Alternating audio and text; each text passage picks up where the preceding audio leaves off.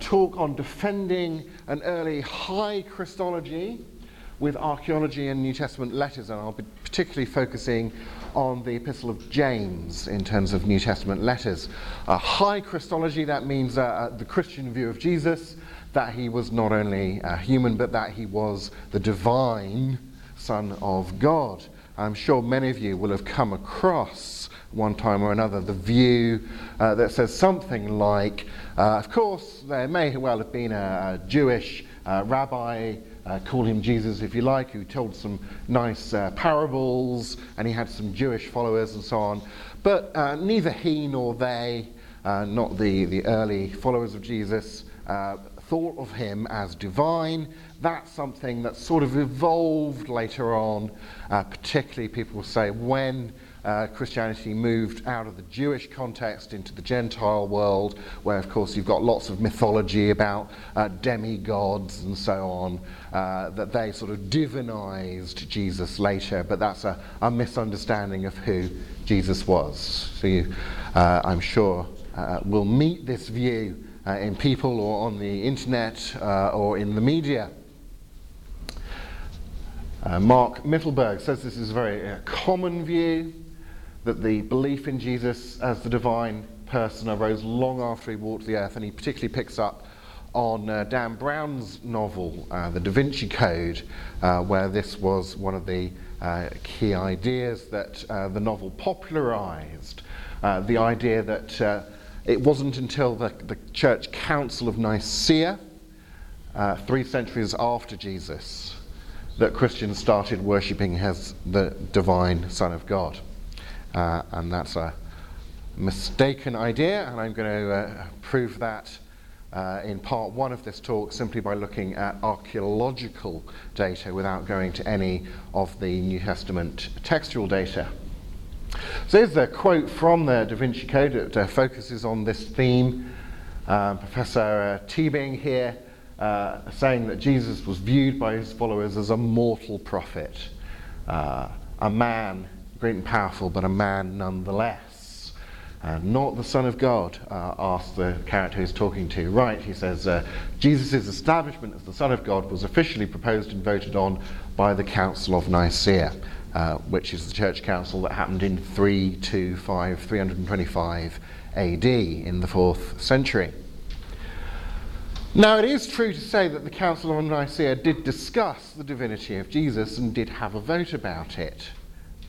However, what they were discussing was how to theologically, creedally put their belief, their already agreed belief in the divinity of Jesus, and there was a marginal Arian view that wanted to say that Jesus was a created divinity, against the Orthodox majority view that said, no, he's not a created divinity, he is an uncreated, he is begotten, not created, as ends up in the Nicene Creed. And the vote on that was something like 300 to 2. So it was hardly by a narrow vote, nor was it really the issue, was he divine or not, but rather, how do we think of him as divine? And there were just a few people at that stage with a view that I think when you compare that view to the church tradition and the New Testament documents is a sort of heterodox view of Jesus' divinity. But Dan Brown's putting across the idea here that, you know, no one even thought of him as divine until the 4th century, and that is poppycock, as we say in English, or a load of baloney. Here's a collection of data about Jesus' miracles, the ones that are mentioned in more than one of the Gospels. Let's just pick up on the feeding of the 5,000, which is the one miracle that's mentioned in all 4 of the Gospels, the 3 Synoptic Gospels and John as well, in a literarily independent manner.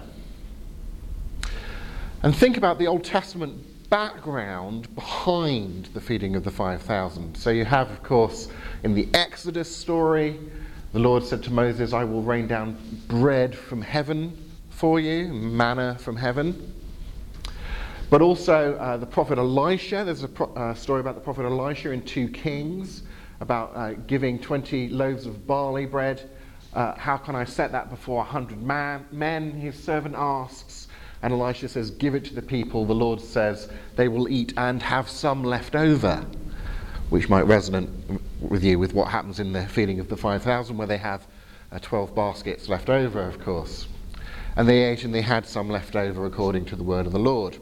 So Jesus' feeding of 5,000 people from a few loaves of bread and 2 fish with leftovers is evidenced in a number of standard historical ways, including being mentioned by these independent sources in all 4 Gospels, as I say, but there's the Synoptic Gospels, which have a sort of literary dependency one another.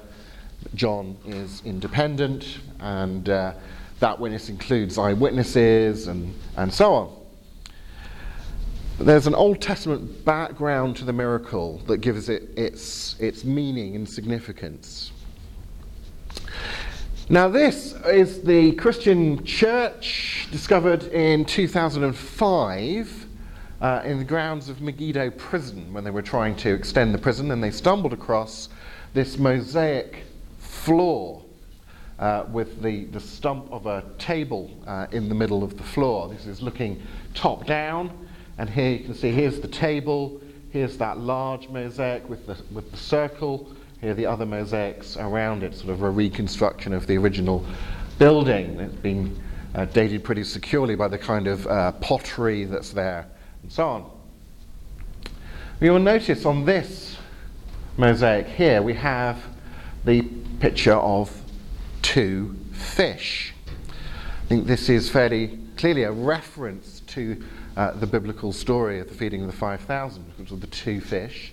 And also, we know independently that fish became a Christian symbol very early on in Christian history, because the Greek word for fish, ichthus, was used as an acrostic. That is where the first, each of those letters in the word ichthus, fish, becomes the first letter of another word, and it spells out the statement, when you translate it into English, Jesus Christ, God's Son, Saviour.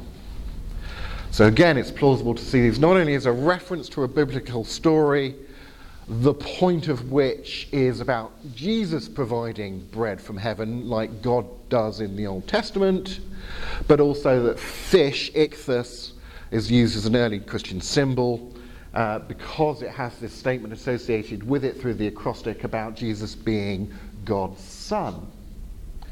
So that is interesting when you're trying to think nobody thought of him as the Son of God before the 4th century, and yet here we are in 230-ish AD. Here is a painting, one of several paintings from the walls of a baptistry of a church in what's now modern-day Syria, in a place called Dura-Europos, that's dated these fresco paintings to about 230-something AD. And you can probably make out here there's a figure lying on a bed, and a man standing over the figure on the bed with an arm outstretched over him. And if you think of this as a sort of before and after picture, then you have a man carrying his bed as well. What story does this put us in mind of from the Gospels? Well, how about the paralyzed man who's lowered through the roof, and Jesus heals him in conjunction with his claim to forgive his sins, which raises the question from the Jewish, and particularly the Jewish religious audience there, about, well, who does this guy think he is? Here is the telling of the story in Mark. Why does this fellow talk like that, saying, "Son, your sins are forgiven"? He's blaspheming. Who can forgive sins but God alone? So this reference, I'm not bringing forth this painting as evidence that this event happened or something like that. I'm bringing it forth as evidence that people in the 230s AD were referencing and believing in what is significant about this picture. And clearly the significant point is this picture is referring to the story, the central point of which is a claim on Jesus' part to fulfill functions that Jews would attribute only to God. Or Jesus' calming of the storm, mentioned in the three synoptic Gospels, attested again in various standard historical ways, but we can add a little bit of what we call cultural verisimilitude, if we pronounce that carefully, from archaeology, when there was a drought in the Sea of Galilee, and the drought uncovered a boat that was in the mud, and started drying out, and the archaeologists had to very quickly save and preserve this first century fishing boat, which fits with the details of the story. This is not like, we can't say, this is the boat that Jesus was in when, but this is the kind of boat that Jesus was in when. And you can see, for example, that the boat was large enough to take Jesus and 12 disciples. The story claims that they were all in a boat together, and you know that's a detail that you can check archaeologically. Well, did they in the first century on that lake have boats that were that big or not? Well, it turns out they did. Did it have a platform, which Jesus is talking about? Jesus was asleep at one end of the boat, so when it happens there's a little platform that he could have been asleep on, and so on. So it kind of gives cultural verisimilitude to the story. Details there. And again, the Old Testament background, think of Psalm 107 here, talking about they cried out to the Lord in their troubles and he brought them out of their distress. He stilled the storm to a whisper, the waves of the sea were hushed. So again, Jesus calming the storm, it's not just well, that's sort of impressive. You can read it against the Old Testament background as an enacted claim to divinity, that it's also a miraculous way of making that claim, so that it backs up the claim being made through the miracle. The miracle is doing double function, as it were. And again, people were referring to this story. Or Jesus walking on the water, mentioned independently by two of the synoptics and John. And here in the house church in Duriopos, we have a painting on the wall. Here are the disciples in their boat. Here, standing on the water, is the figure of Jesus. His head's fallen off, unfortunately, here.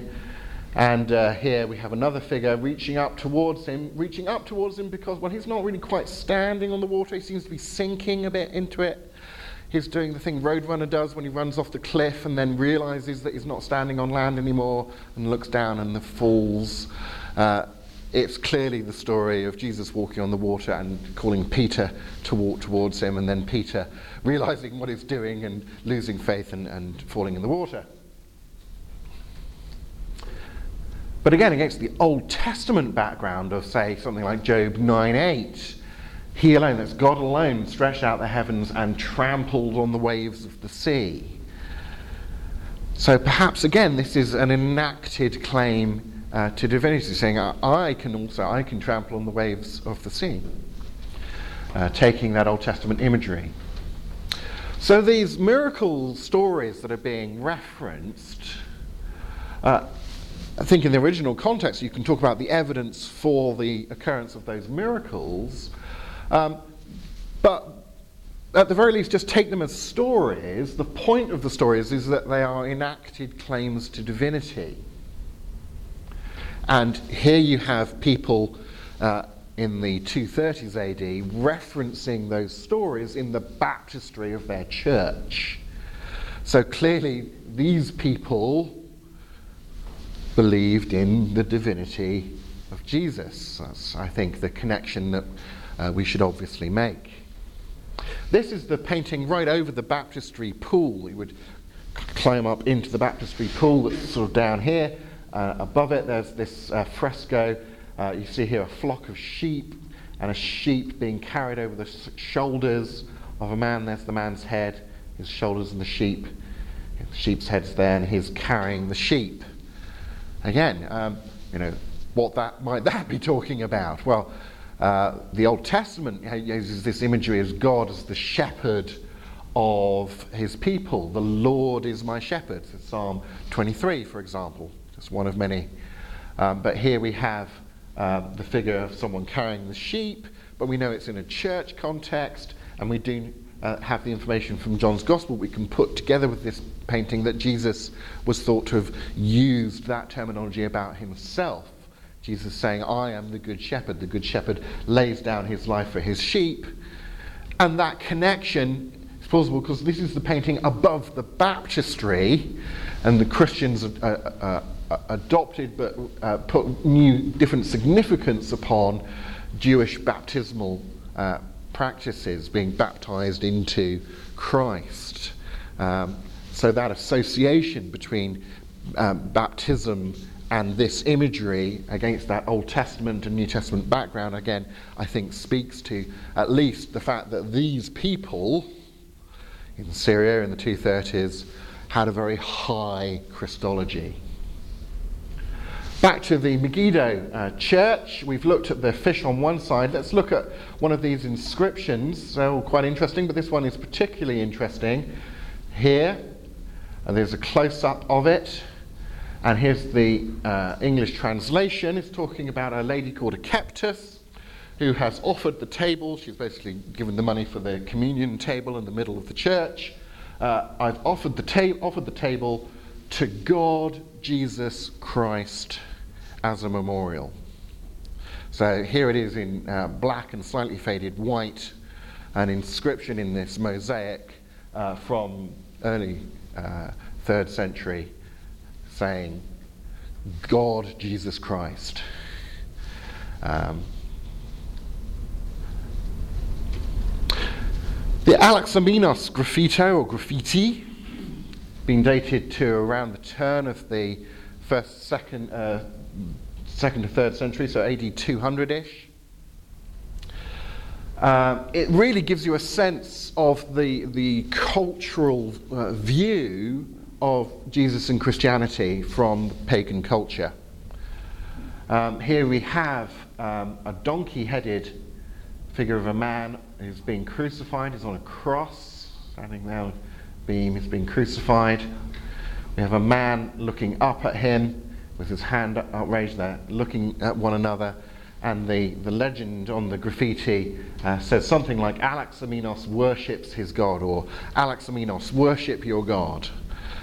What a complete idiot Alexamenos is, who has chosen to worship as a god someone who made such an ass of himself by getting crucified. Yeah, that's the kind of the cultural view. Why on earth would you worship as God a criminal who was crucified?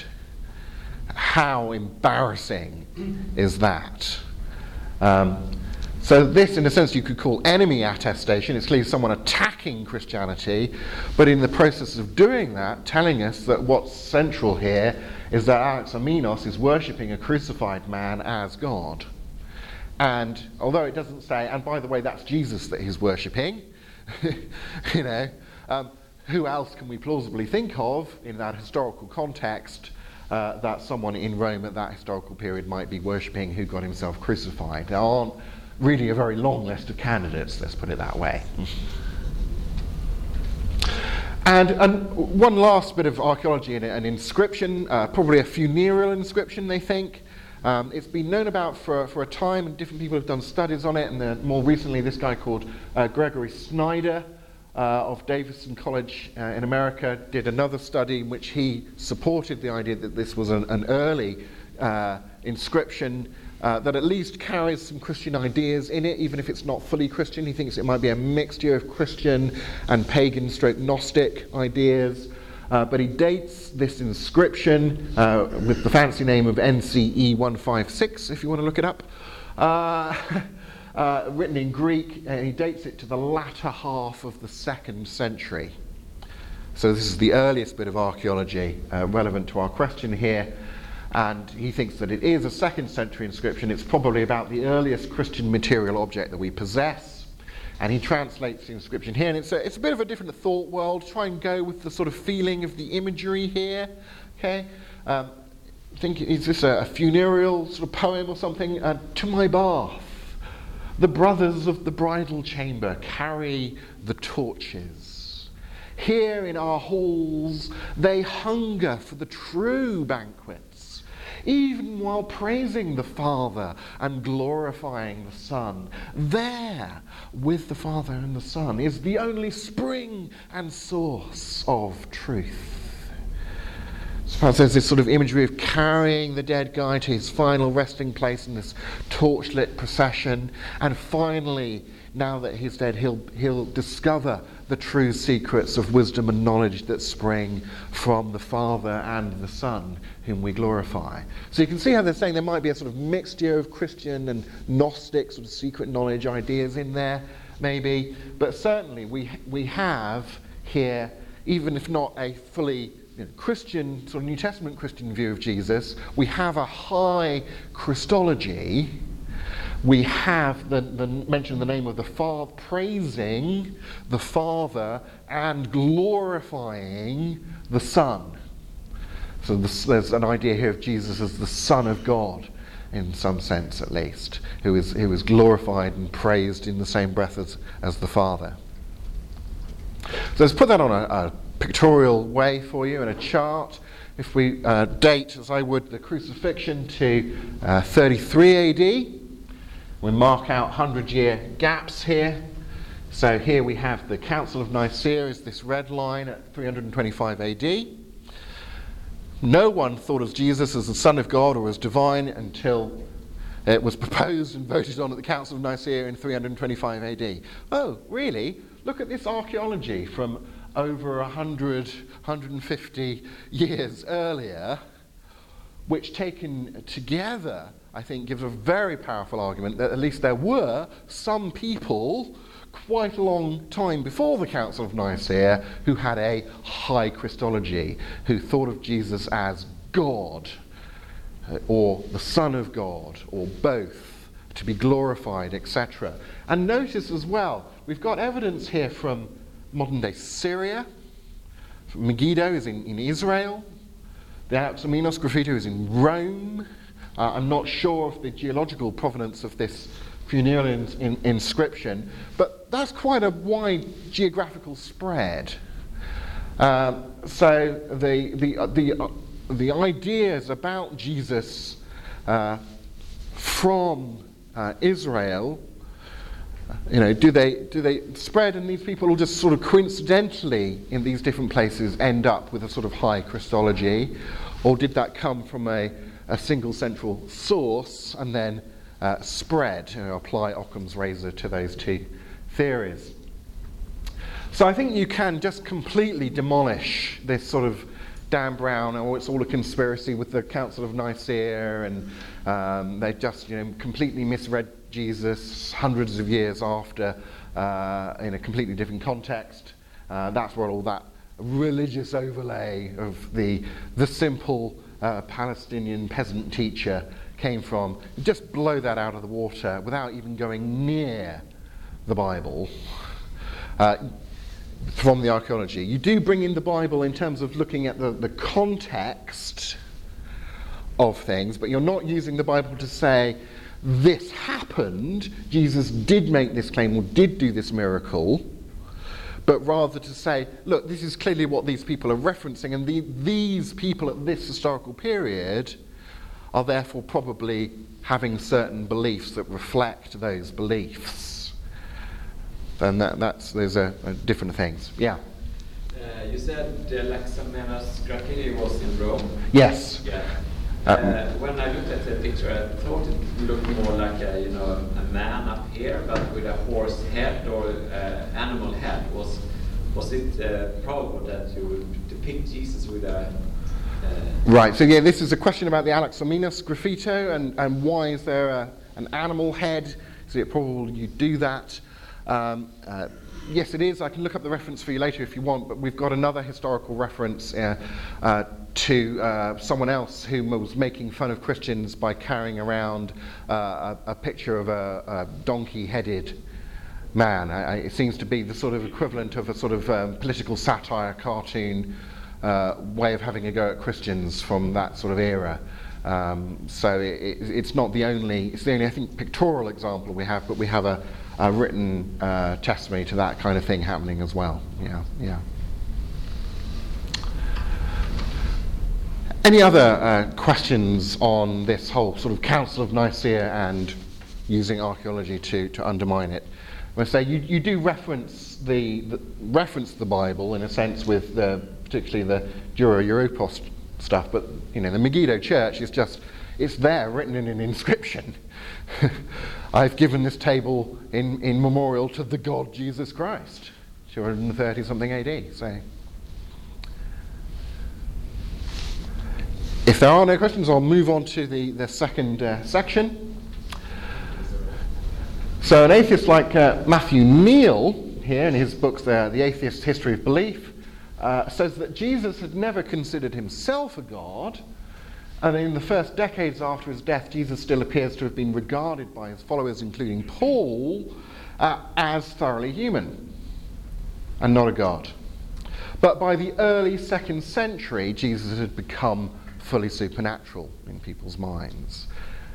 Or John Loftus, who claims that there was a gradual development of a higher, more glorified view of Jesus in a process of deification that took at least 70 years. Now, if we put the Loftus line and the Neal line on our chart here, we can see that those claims of an evolutionary Christology are at least compatible with the existent archaeological evidence.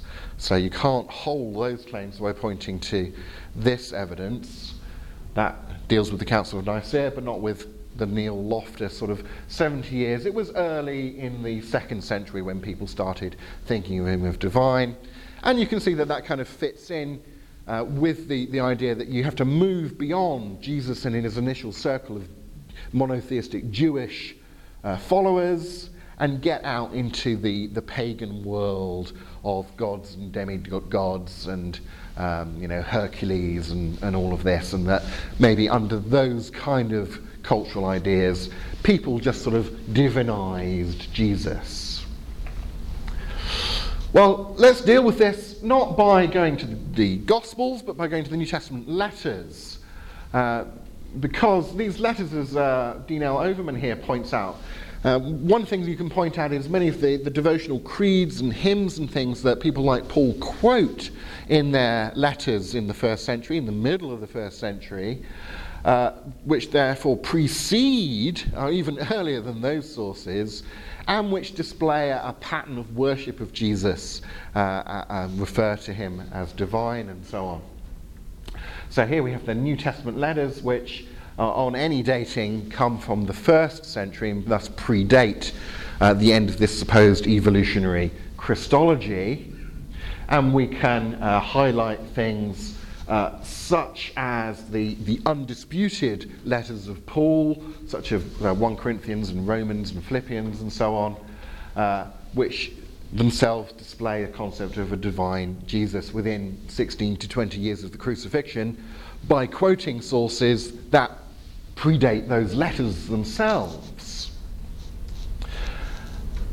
A lot of these creeds translate easily back into Aramaic, show sort of Hebrewistic thought forms and the poetry of them, easy to remember, and it's fairly agreed on scholars across the sort of religious spectrum about these bits of the text. And we're not just sort of pointing to some sort of fanciful evangelical or fundamentalist sort of way of reading the scripture here to point to this data. If we look at here's a chart of the sort of general idea of the dating of the letters. Here's the Neal line at the end of the century there, Loftus line a little bit earlier. But here's, say, the letter of Titus from the mid-60s, talking about Jesus as our great God and Saviour. Or Colossians 2:9, the whole fullness of deity, the fullness of deity dwells bodily in Christ. But I want to focus on the letter of James, particularly because I'm going to argue that it could well be the earliest New Testament letter that we have. I'll argue that it could date as early as 45 to 49 AD, which is plenty, 40, 58 years before the Loftus line, a mere 12 to 16 years after the cross. James refers to the Lord Jesus Christ and describes his readers as believers in our glorious Lord Jesus Christ. And he also talks about the ones who are blaspheming the noble name of him to whom you belong. When people are persecuting Christians, it says they're blaspheming the noble name of him to whom you belong. You mean Lord like Adonai? Well, good question about the language here. I will go into that. So first, just the term blaspheming here, you might think, well, that's a dead giveaway. It's not necessarily, because the term blaspheming can be used of just speaking ill of a fellow human being. So it doesn't have to mean blasphemy in the full sort of theological sense that we think about it, although it can do. I think what tips us off here is the context of use, again, that blasphemy is being used in its fullest sense here. But it's in line with the Jewish creed or Shema. Hear, O Israel, the Lord our God, the Lord is one. By calling Jesus Lord, early Christians were making a sort of substitution here, identifying Jesus with the Lord of the Old Testament. So Paul, in 1 Corinthians, the undisputed letter from the mid-century, adapts that Jewish creed and says there is one God, the Father, and one Lord, Jesus Christ. Now, the Jewish Septuagint translation of the Hebrew Old Testament used the Greek word kyrios, Lord, to translate Adonai in the Hebrew. Josephus reports that first century Jews refused to address the Roman emperor as kyrios, as Lord, precisely because they believed the term should only be applied to Yahweh.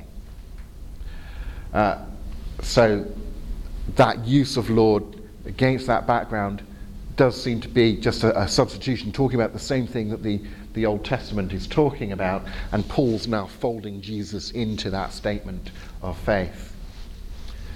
What about the noble name to whom you belong? The Greek word Christianos comes from Christos, that's the translation of the Hebrew Messiah, or anointed one, plus an ending borrowed from Latin that denotes adhering or belonging to, particularly as in being owned as a slave by someone. Remember, this is produced as a term of abuse originally. The Septuagint, again, uses Christos to translate the Hebrew for Messiah. Christians are those who are called upon by the name of, or belong to, or are slaves of the Christ, the Messiah. So Christ is the noble name of him, of Jesus, to whom Christians adhere or belong or are owned as slaves by.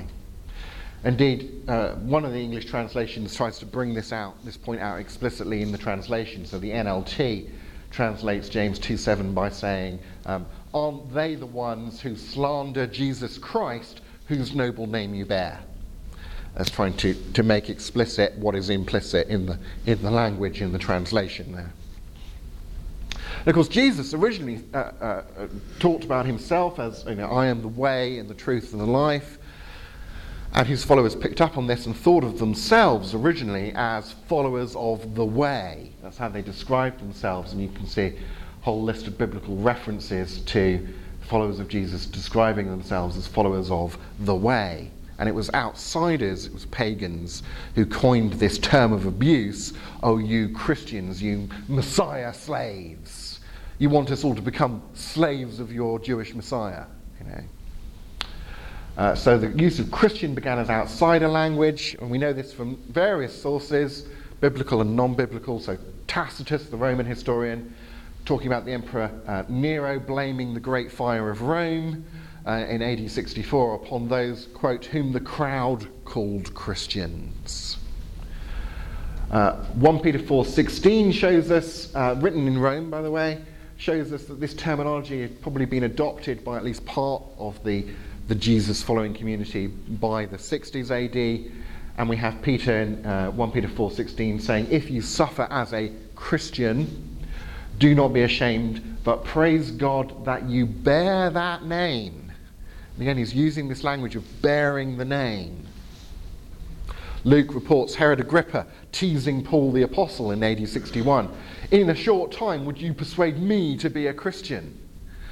You think about the meaning of that, given the outsider usage of the language. Here is this political leader, this king, saying, Paul, you're trying to persuade me, the powerful political ruler king, to become a slave.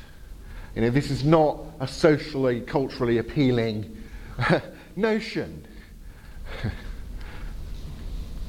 Luke notes that the disciples were called Christians first in Antioch. He notes that in Acts 11:26, and the context there suggests that the term Christian was already in use by the critics of followers of the way, if not by followers of the way themselves, by about AD 46. So the noble name of him to whom you belong. James 2:7 echoes several Old Testament passages that speak of Israel being called upon by God's name. It's a phrase borrowed from the Old Testament. It's particularly said of Israel that the name of God was called on them. So various examples from Deuteronomy, 2 Chronicles, Isaiah. Let thy name be called over us. The name of Jehovah is called upon thee. And so on. Amos 9:12, the nations to whom my name is called, on whom my name is called.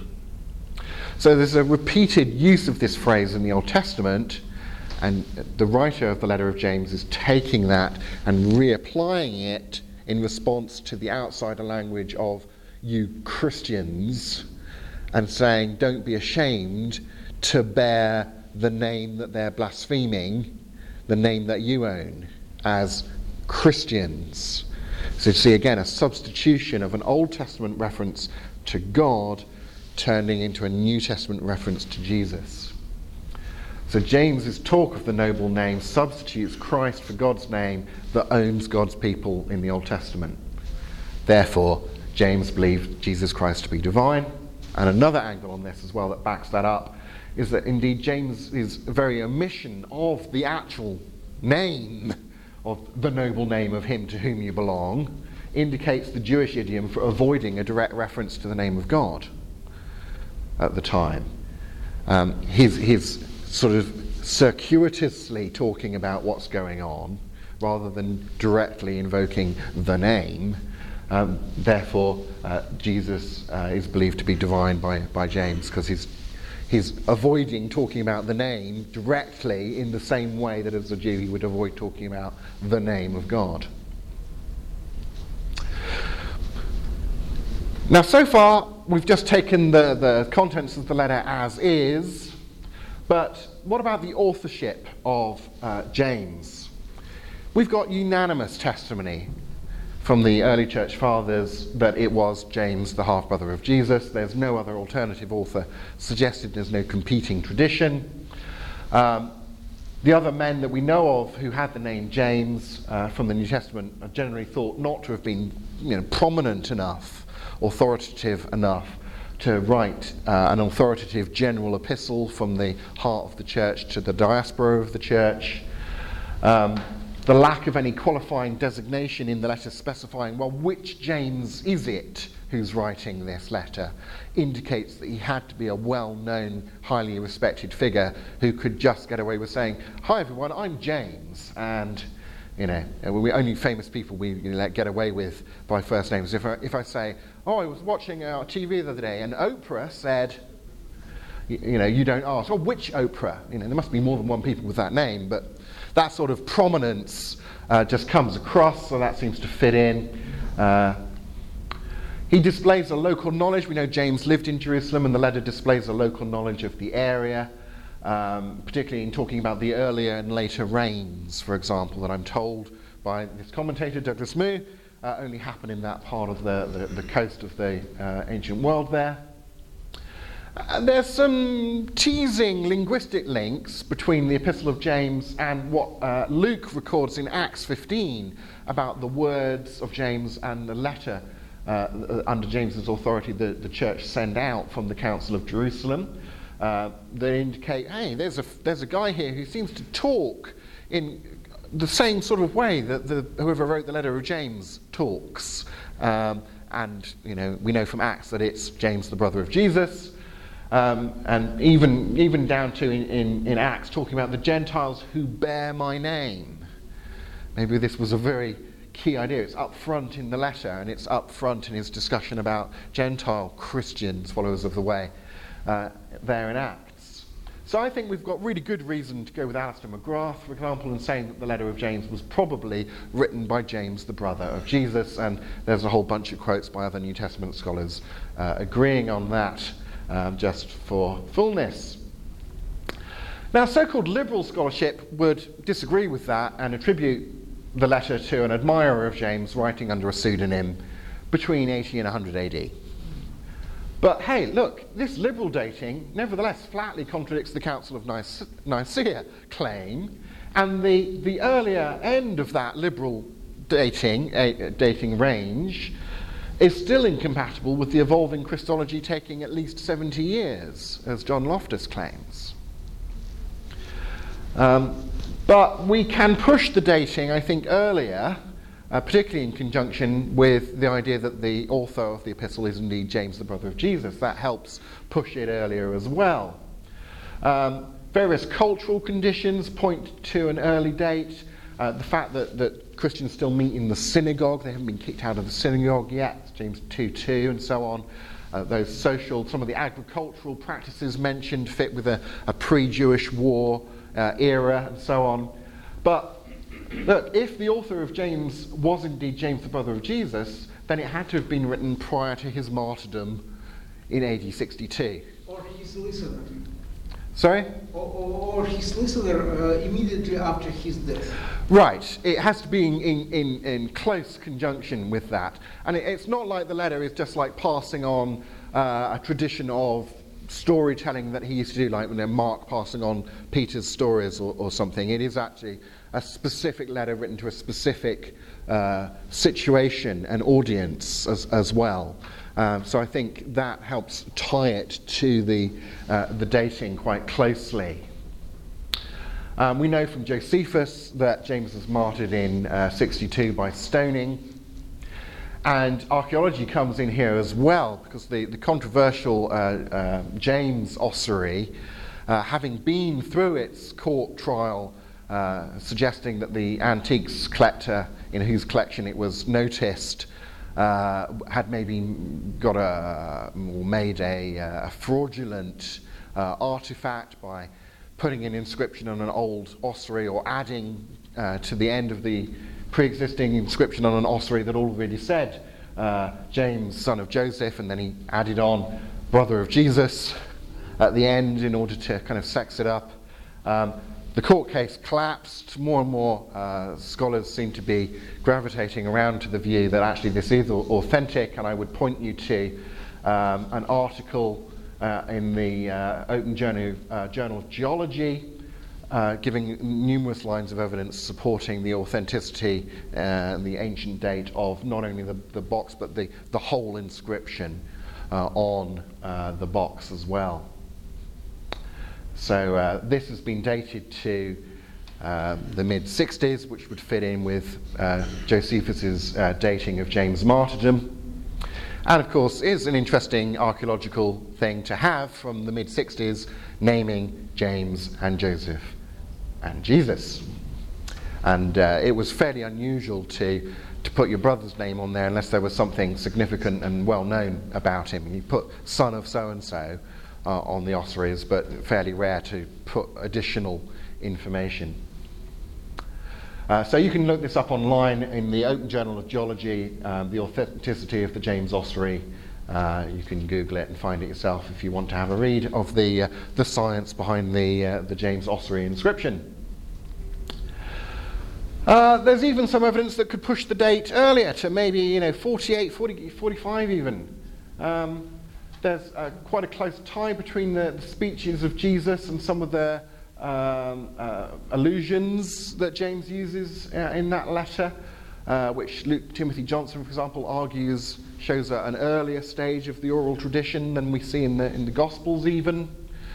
And hence any arguments for dating, say, Luke and Matthew to the mid-60s after sort of John Robinson's sort of argument for redating the Gospels would then also push James earlier. And there's a parallel between James 1:6 and Mark 11:23-24 that could suggest James was written prior to the publication of Mark's Gospel. And for reasons that I don't have time to go into, but you can talk about it to me later if you like, I would even put Mark's Gospel as early as 49. So those also help towards thinking James is pretty darn early. Douglas Moo again points out the absence of any reference in the epistle to the controversy between the Jews and the Gentiles that results in the church council in Jerusalem in 48-49 AD. And he says that those themes would have been relevant had that happened, but there's no mention of it. So, yeah, you could say it's an argument from silence, but not, arguments from silence have a varying spectrum of soundness to them, and it's an interesting point to throw in, which again could show a very early date. We notice, if you think none of these bits of evidence on their own are particularly strong for a very early date, but you do notice we've got several pieces of evidence pointing towards an early date, so there's a cumulative case, and the question would be, well, is there any evidence pointing to a later date than this? So if you're just going to follow the evidence, you end up saying, well, it's pretty strong evidence that it's pre sort of 70, 60, but there is some evidence that it could be as early as 45, and we've got really no good reason to think it's later than that. Fits the situation and so on. Smith has an argument about the literary relationship between the works of James and Paul and that whole discussion about faith and works, and who, if anyone, is having to reply to the other because other Christians are misinterpreting, are other Christians misinterpreting what James wrote in order to say, look, there you are, you have to do works, you have to get circumcised and so on in order to be a Christian. Those kind of issues which came up in the Council of Jerusalem. And if Paul is having to reply to people misinterpreting James, that would put James, his epistle, earlier than the writings of Paul that deal with that in Galatians, which would put it earlier than 48.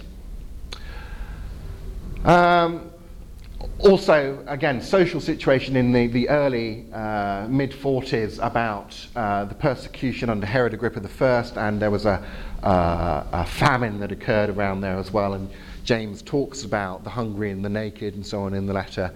So maybe there's some clues there to the social situation that he's writing in, matching up with a mid-40s date. So on the dating, I would conclude that we've got good evidence to agree with McGrath that it's not later than the late 50s or the early 60s. But there is some evidence that could well push it as early as 45 AD. But whenever James was written, and indeed whoever the author is, the author and the audience had both clearly arrived at a belief in a divine Jesus at some stage before the epistle was written out to this diaspora, and these people came from a monotheistic Jewish milieu. We're not talking about the stage at which the gospel had got into the Gentile world and is being perhaps influenced by Gentile ideas of divinity. This is coming from a Jewish writer writing to Jewish followers of the way. So there's the range of possible dates there on James. 43 to 58 years before the Loftus line, 12 to 27 years-ish after the crucifixion. And indeed, if it is written by James, the brother of Jesus, that evidence comes from an eyewitness family member who John tells us was sceptical about Jesus' claims during his lifetime. So he's obviously changed his mind on this issue. The Epistle to James could be the earliest New Testament letter that we have, and the ideas come from before that, so we're practically on top of the crucifixion here. Agnostic Anthony O'Hare says we should remember the first followers were Jews. We're talking about Jews here, to whom the claims being made about Jesus' divinity would seem blasphemous had they not been given a very strong reason to believe them, and where better than from Jesus himself.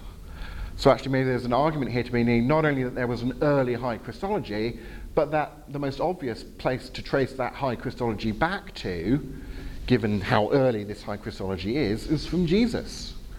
And that there must have been something powerfully persuasive about those claims to get that particular socio-cultural religious audience and people like James to change their mind about Jesus, to adopt that high Christology of Jesus.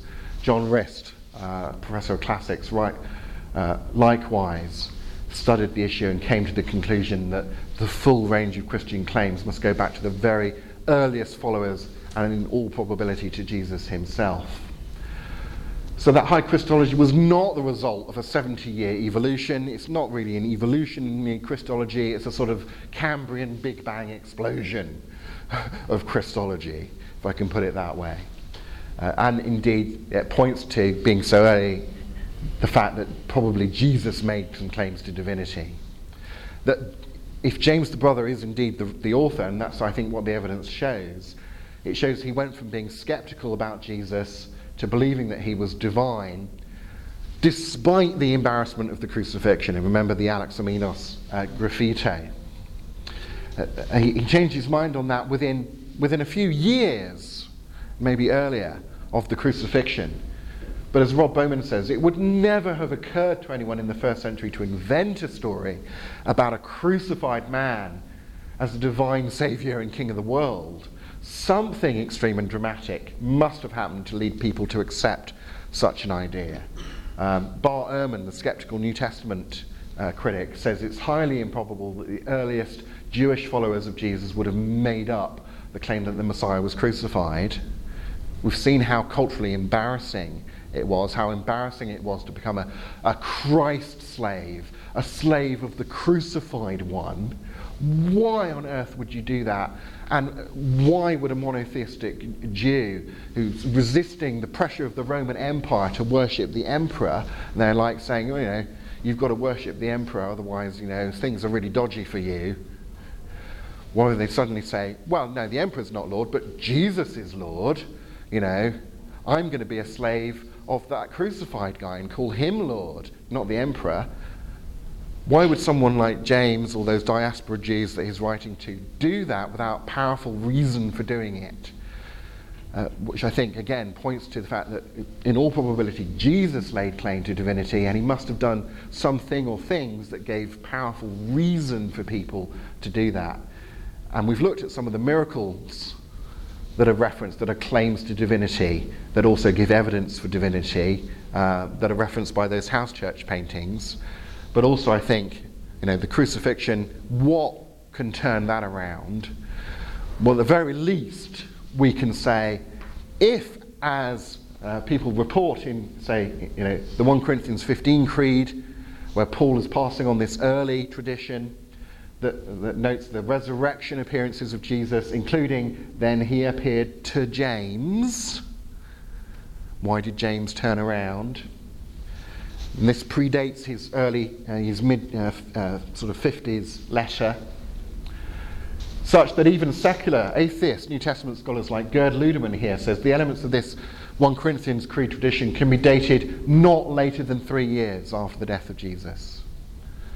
Within a couple of years, within months of Jesus' death, says James D. Dunn, this creed had been formulated by the Jewish church, one of the heads of which we know was James. And that indeed Paul is generally thought to have got this information. If he didn't get it in Damascus, after the road to Damascus experience, it's thought that he got it in Jerusalem in AD 36 from Peter and James. So that all sort of ties in together. And at the very least we can say, if, as the early eyewitnesses report, Jesus was not only crucified, having made claims to divinity, but was raised from the dead, that would that would explain it. The task for the person who wants to retain a skepticism about the high Christological Christian view of Jesus is to give a better alternative explanation to the one that folks like James, who knew him and was there on the ground and was an eyewitness, gave. Thank you very much.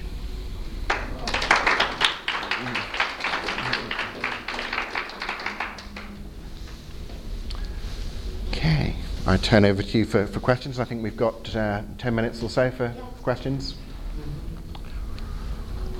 Do you think the early church fathers are a useful source for early Christology? Thank you. Yes, so this is a question about the early church fathers. Are they a useful source to go to? They're certainly a useful secondary source. Particularly, I think, someone like Ignatius. Ignatius was, according to the early church historian Eusebius, he was martyred in 108. Some people give a slightly different date, but around about the early 2nd century, he was martyred. He was a Christian bishop. He was martyred in Rome by being thrown to the lions. And they did this to try and stamp down on Christianity. It backfired on them because on his journey to Rome, he wrote letters to different Christian communities, and one personal letter to a guy called Polycarp on the way, expressing why he was willing to go and be torn to shred by lions, just simply because we wouldn't give up on saying, yeah, Jesus is my Lord. Okay, and this is someone whose trust in Christ and willingness to go and die based on the fact that, Jesus was raised, and if I believe in him, I too will be raised. It's basically what he says to all these communities. Comes not primarily from having read the Gospels or something like that. It comes primarily from the fact that he knew people. He was the disciple of people who had known Jesus' disciples. Or he knew some of Jesus' disciples as well, particularly John, I think, when you put all the sources together.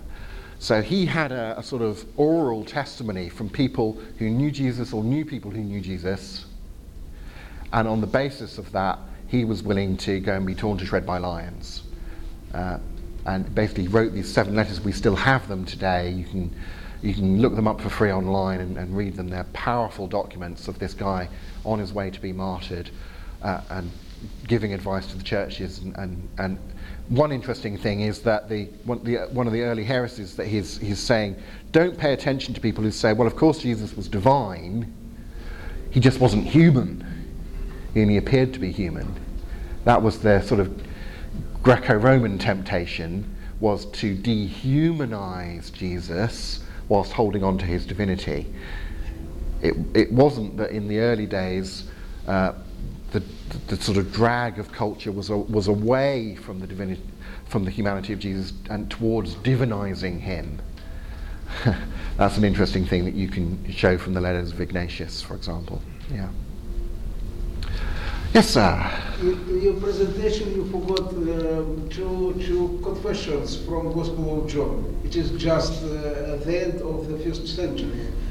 John 1:18, monogenes theos, according to Papyrus 75, and Thomas' confession, my Lord and God. Yeah. So of course this is very long text. This is a question about, I could have gone to other texts from the New Testament, particularly, say, the Gospels. As I said, I could go to the Gospels, but that's, I think, where people automatically think of going, and it's kind of interesting to say, well, actually, you can go other places, and particularly on sort of liberal datings of the New Testament, the New Testament letters are generally thought to be, most of them at least, earlier than the Gospels. So you're able to show I'm going to earlier data by going to creeds in the letters of Paul, or going to the Epistle of James. I'm going to earlier data than appears in the Gospel of, certainly, John. I mean, even evangelical thinkers tend to think that John was written somewhere between 60 and 90. That's kind of the window of the debate over that, with the synoptic gospels written earlier. As I say, I tend to date them quite early, so I think like Mark is 49 and Matthew and Luke are in the sort of 50s to early 60s. But you know, that's a whole controversial area, and you can kind of avoid that and say, look, I'm just going to take things like the letters of Paul that even atheist scholars admit are genuine and date to the middle of the 1st century, and admit that he's quoting creedal material and hymns and so on that predate him, that he got from the church tradition from Jerusalem, which completely undermines this evolutionary Christology idea. Yeah. So that's sort of the tactic that I'm employing in doing this. But of course, you can get plenty of high Christology by going to the Gospels. Yeah. Anyone else? I find it a bit interesting that Bart Ehrman was commentating this to. I mean, he's one of them who has left the Christian belief, hasn't he? Yes. But he's the one pointing out that it's highly unlikable that the Christians would make this up. Right. He said quite a lot of that stuff that he goes against us, but in one way he underlines it. Yeah. So I find that interesting. this is just a comment really about Bart Ehrman, a New Testament critic from the States, who went away from a sort of fundamentalist Christian background whilst at university, and has written very prominent best-selling books on things like how Jesus became God. So he falls in with this idea that sort of Jesus was divinized in a sense. But on the other hand, he's also written books he wrote a book called Did Jesus Exist?, arguing that Jesus really definitely existed, and those mythicists who say not only was he just an ordinary sort of figure who was later divinized, but he didn't even exist. They're just, you know, on the kooky fringes of academia, and you shouldn't pay serious attention to them. He comes from now sort of agnostic, leaning towards atheist position. I think he's said. But again, this is a sort of rhetorical tactic where you can agree with an atheist source. Do so. Lead with an atheist scholar on the issue, because then that doesn't allow the other person to say, oh, well, they're biased. Now, you know, the accusation of bias is not really a good one. It's an ad hominem argument that's not dealing with the argument, it's just dealing with the person. But nonetheless, you don't even get into that issue, you don't open up that discussion if you can show, well, look, here are the atheist or Jewish or whatever, you know, non-Christian New Testament scholars saying, yeah, this is the dating of this book, this creed goes back to this date, Jesus was definitely crucified, etc., etc. Build your case as much as possible on common ground that the skeptics of Christianity would nonetheless accept. Yeah.